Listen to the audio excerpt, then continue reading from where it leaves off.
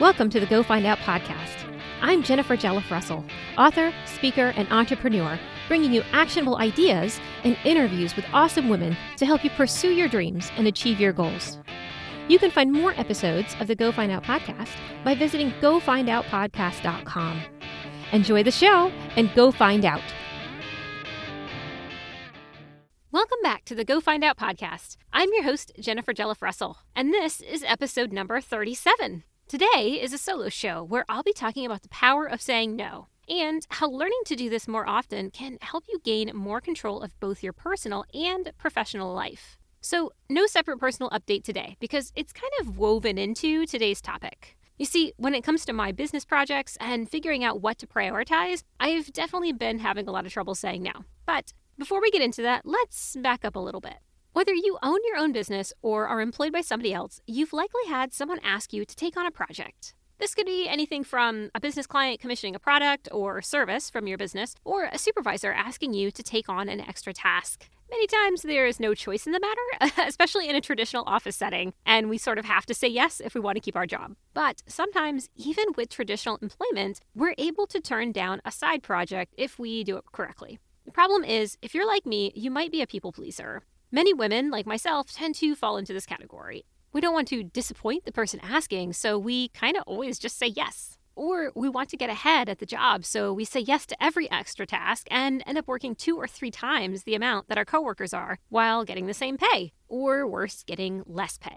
It can be difficult for people like us to say no, especially since we've all probably heard that the best way to get ahead and get promoted is to always say yes, right? And the best way to keep building up our small business is to take every gig that comes our way, right? Wrong on both accounts, actually. It might feel like we should say yes to new tasks, projects, or clients, but doing so actually takes our focus and attention away from whatever our main work or business is.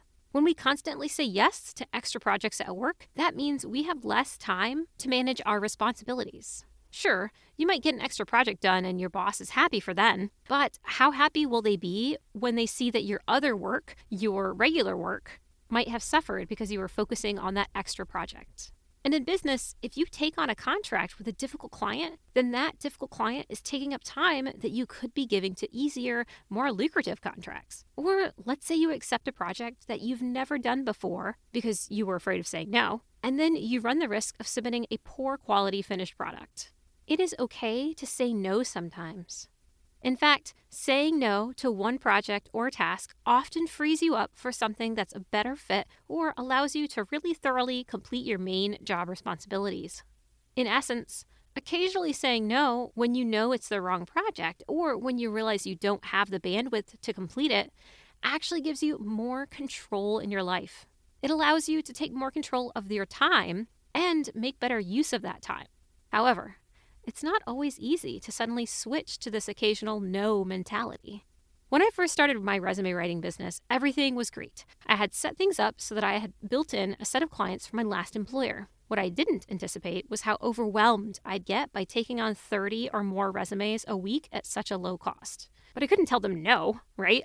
I mean, they were paying repeat clients. Unfortunately, I was giving them around a 75% off discount and spending all my time doing their resumes rather than putting time into building up my full-priced clients. There was no way I could keep up that level of production for such a low return. Rather than actually telling them no, I raised my rates a little, but they still got a huge discount. They didn't bat an eyelash and continued ordering.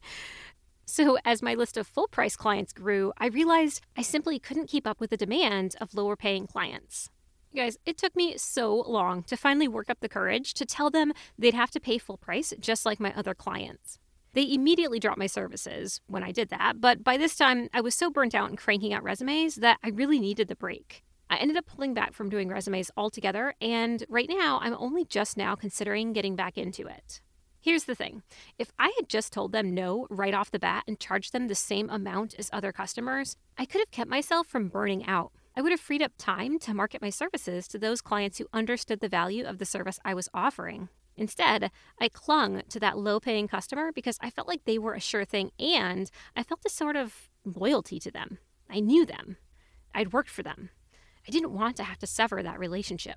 Of course, I later found out that they were paying a large resume writing organization twice as much to crank out resumes that weren't quite the same quality as mine. So looking back, I don't feel that loyalty anymore, and I wish that I had told them no sooner.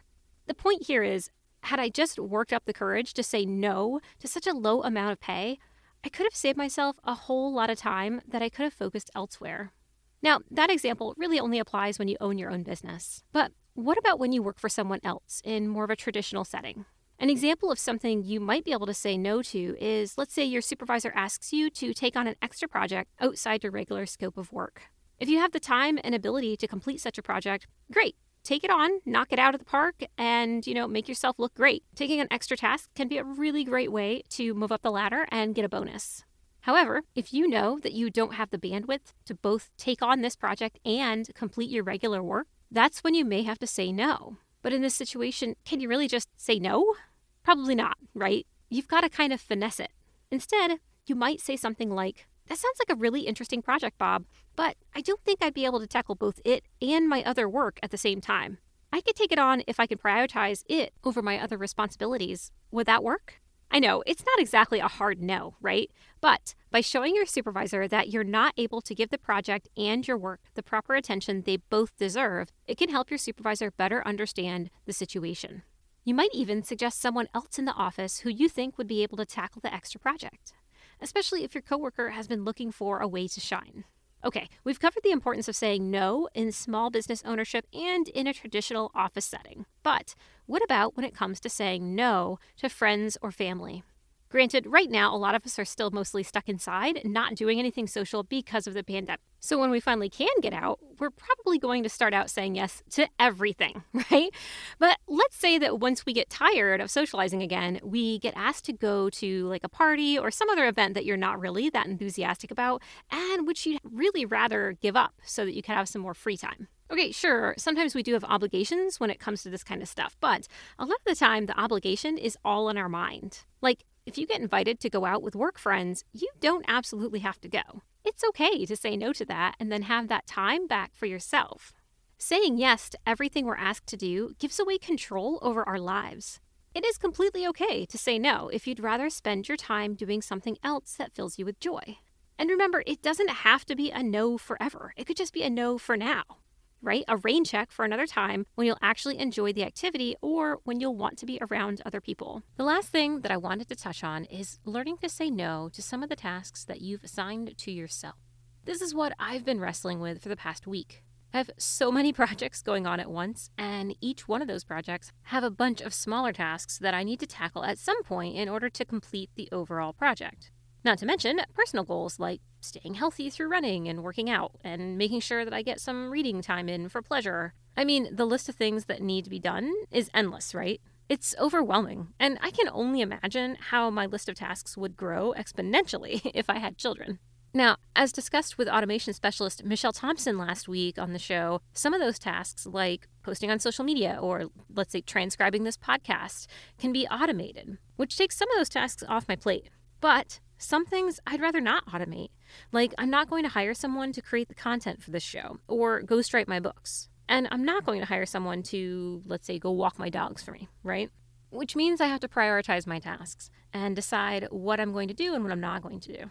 It also means that sometimes I have to say no to entire projects, even though I really, really want to do them. For example, I really, really want to get to work writing this paranormal romance story that I have in my head. But I still haven't finished editing the third book in the Artemis Necklace series, and I'm so close, you guys, to publishing my latest career-related nonfiction book about working from home. So I have to say no to the paranormal romance for now. Otherwise, I lose control over my time and end up just writing a ton of first drafts and never finishing any of them. It all comes down to deciding what tasks I'm going to prioritize and what tasks I have to say no to.